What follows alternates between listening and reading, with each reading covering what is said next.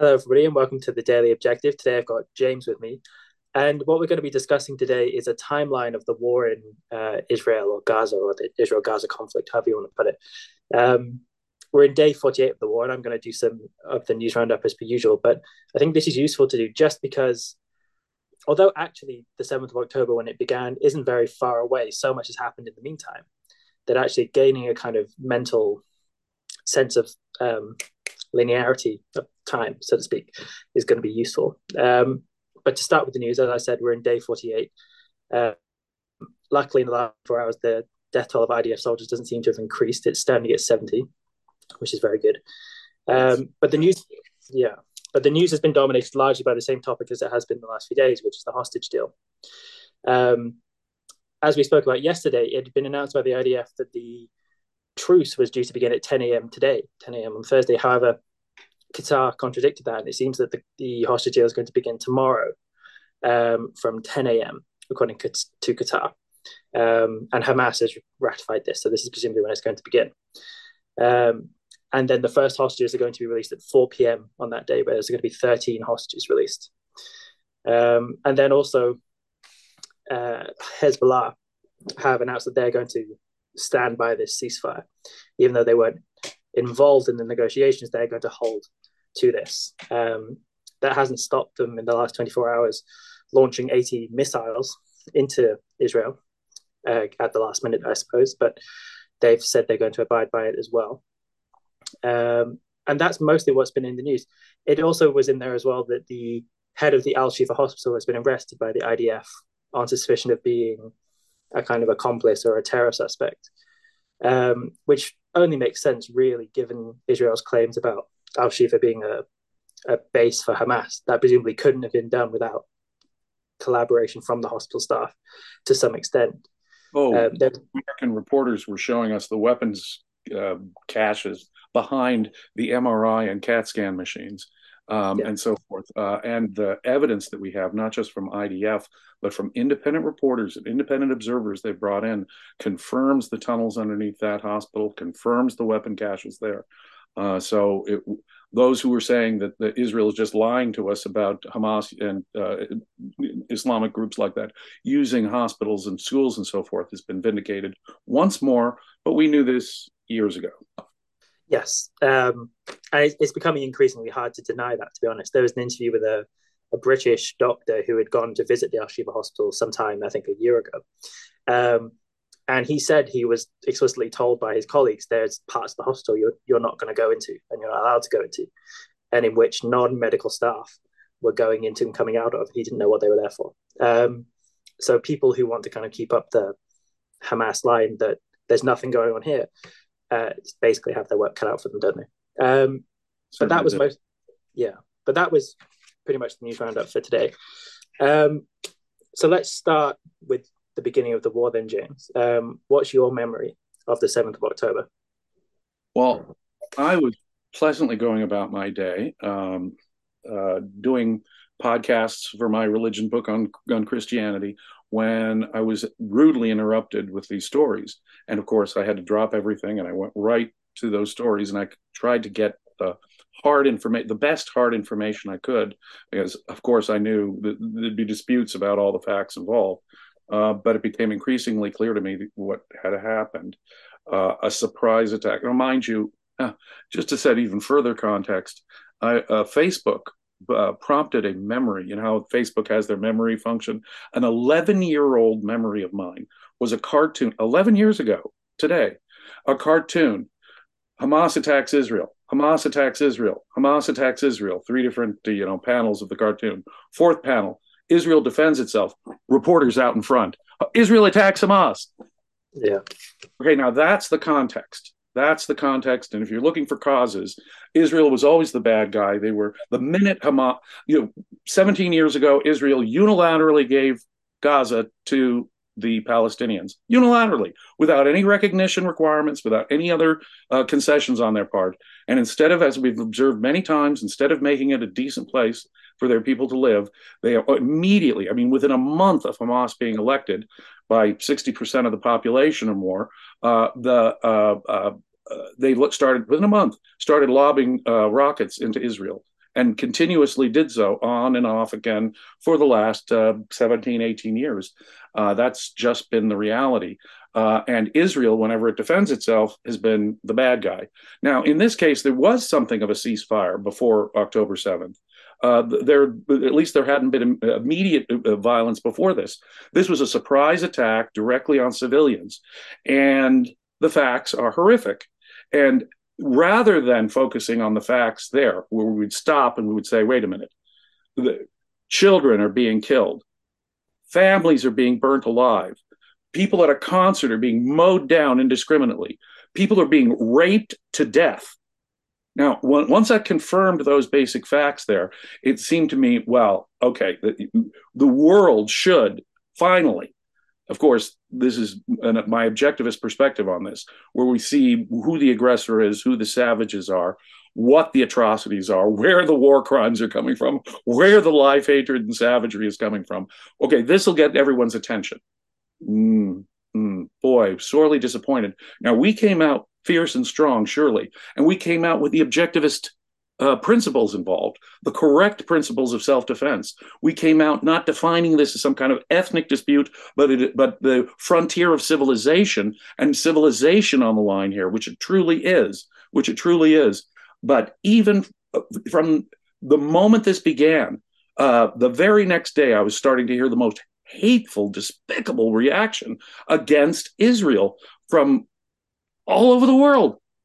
Practically every nation, including some of the most civilized nations on earth, yours and mine, Australia, coming out with the most thousands of people taking to the streets in the wake of this.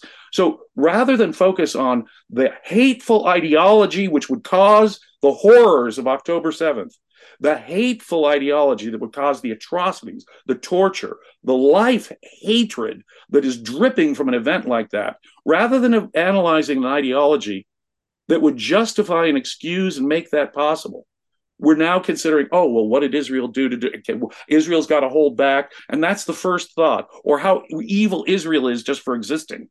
And that was coming from some quarters as well. So it was quite psychologically shocking to me, is I guess the best way to put it, between the trauma of having to hear about events like families getting burnt alive, and then people being raped to death, and then hearing the international reaction.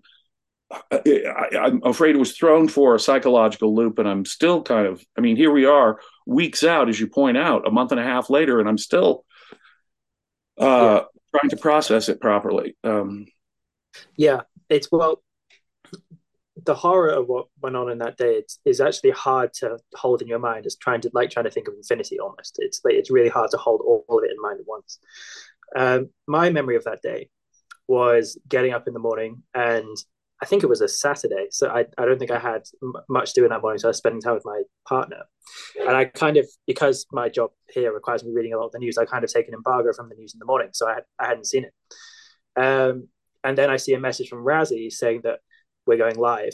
And I think that would have been, I think it was around 11 p.m. or midday that he and Nikos went on the channel and were talking about the conflict. And this was took me by surprise.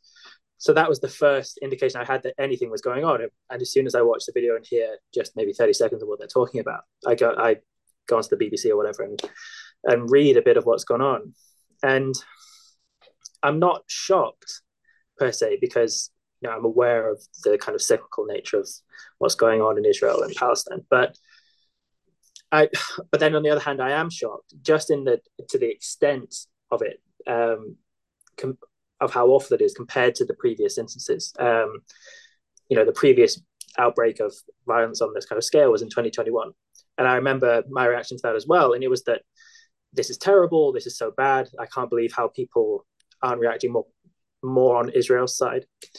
But there was something so much more obviously intense and obviously bad about this one. It seemed to me on the 7th of October that now this must surely be the impetus to finally resolve it. And of course, the worry now is that isn't exactly what's going to happen. But I went and found a little timeline of exactly how things went down. So the attack, according to what I could find, began at 6:30 in the morning. and began with a video posted online from the head of Hamas's military wing, declaring Operation, what did he call it? The Al Aqsa flood. Um, and that was interesting to me because in no other kind of conflict does the military commander post a video online declaring that it's going to happen, unless you want the world to watch you do it. And of course, what was unusual about it was how much filming went on and how much evidence there is of what happened. They took themselves. That they Yeah, took themselves. There's a bunch of video. That was one of the first things that I noticed as well. And one of the first things that was available online, frankly, were these announcements and at least parts of this video. Some social media outlets weren't going to just, let it all through. But still, that was like the first thing we heard is that they were proud of killing civilians at a concert or babies. It's shocking, but they woke people up in the morning from bed, killed people in their beds, in their kitchens as they were making breakfast. Pretty horrific. yeah, no, exactly. And it wasn't until 7 a.m. that they got to the music festival. And then, of course, we know what happened there. There was around, I think it's meant to be between sort of 3,000 people at that festival. And I think it's 240 of them were killed or taken hostage. Actually, I think that's the number of the hostages I'm thinking of, but a huge number are killed and taken hostage. And then by midday, 1,200 rockets fired from Gaza into Israel, into southern Israel primarily. Um, and Netanyahu comes on the news, I think, around about 9 a.m. to make the message that he made, saying to people of Israel, we're at war. And then it's at 4 p.m. that he speaks to Joe Biden, and Biden declares, you have our support, and so on and so forth. And that's basically how the first day goes down. And it's not until the following day that actually war is formally declared by the legislature and so on. So that's the initial phase. And then, as you said, we get to the international response, not only from governments, which initially tends to be better. So Right. initially it's Israel has a right to defend itself. We condemn this. This is shocking. So even the Pope, initially said, "Oh, it's terrible that Hamas has taken these hostages." Although the Pope is kind of an indicator of where things go, because he also immediately said was criticizing Israel for defending itself, for launching missiles against Hamas, Of um, course. and, of, and of course, just in the last few days, Mr. Turn the Other Cheek is going to have, a very specific attitude about this. Yeah, they're both, non-Catholics as far as he's concerned as well. But, the Israelis have this questionable view from the Catholic perspective that they have a right to defend themselves properly. Only really objectivists are the ones who can really come in and defend. I mean, when you could hear it in all the qualified responses, all the little asterisks that were put on these leaders, and what we're concerned, even from the beginning.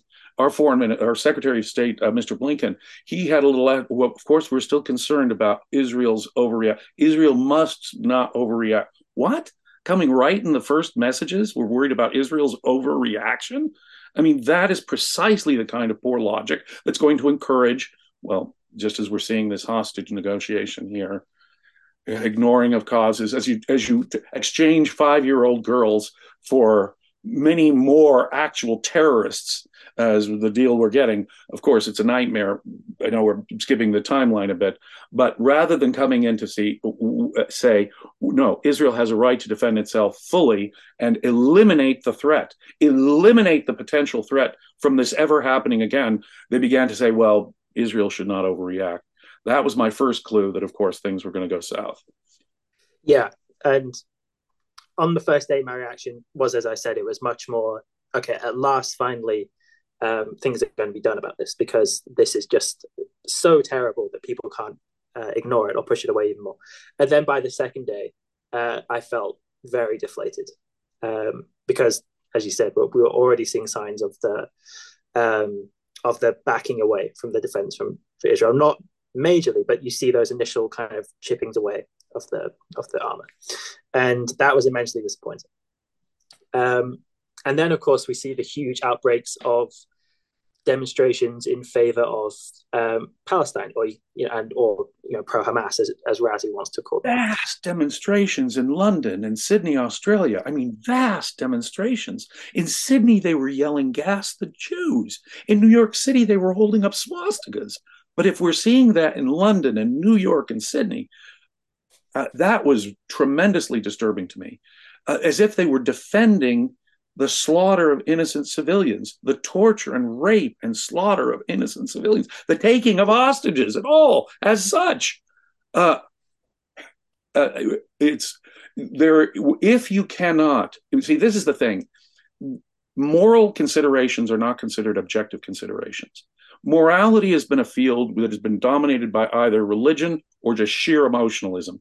Our secular atheist type says it's all, just our Sam Harris's, our Richard Dawkins's.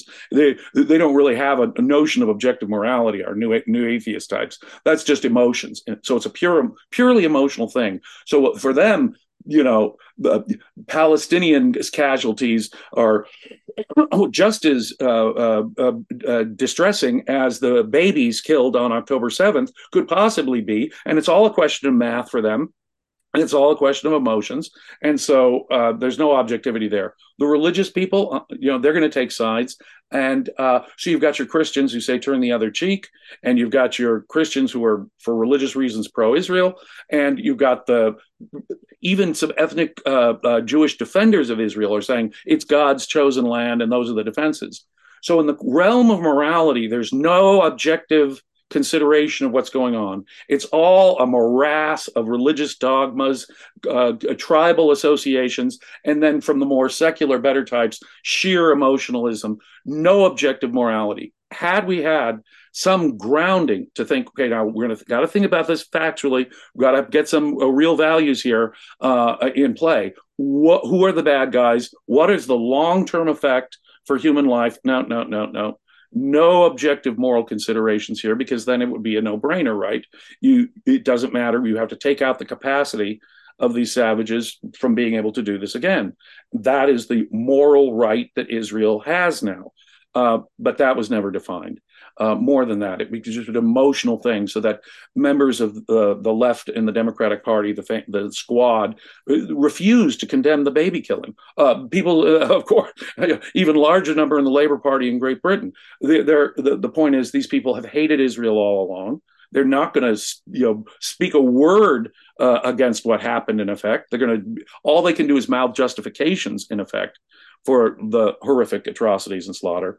And by compromising one little bit, another objectivist principle, by compromising one little bit with these people, and look at how horrifically they're compromising now, they're just ensuring October 7th after October 7th after October 7th. Because within how many days of October 7th did the leader of Hamas say, well, there's going to be October 7th after October 7th until Israel is wiped off the face of the earth? He said that within days of October 7th. Yeah, I think you're really right that morality is something which is abandoned, because even though people say, "Oh, Israel has a right to defend itself," which is a principal kind of moral issue,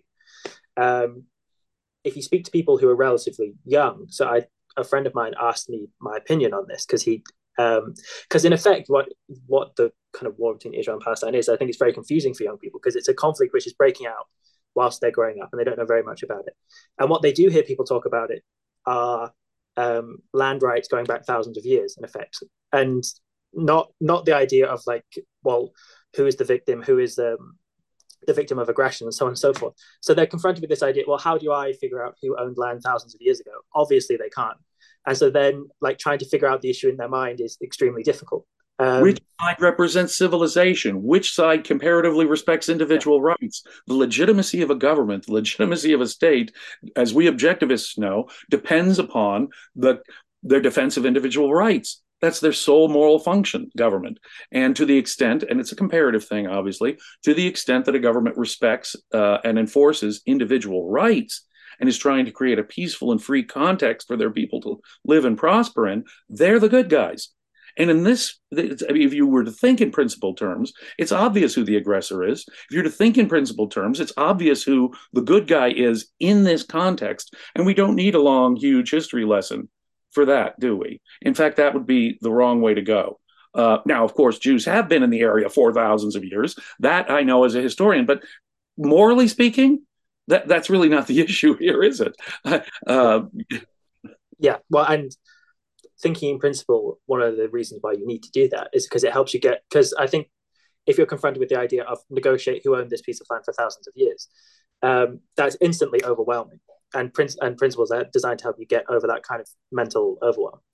Um, but to go back to the timeline, the things that yeah, they're sorry. talking about, no, it's okay. The period of kind of protests and then slow erosion by of support from Western governments has basically been the story for the last 5 or 6 weeks. It's been the continuing story.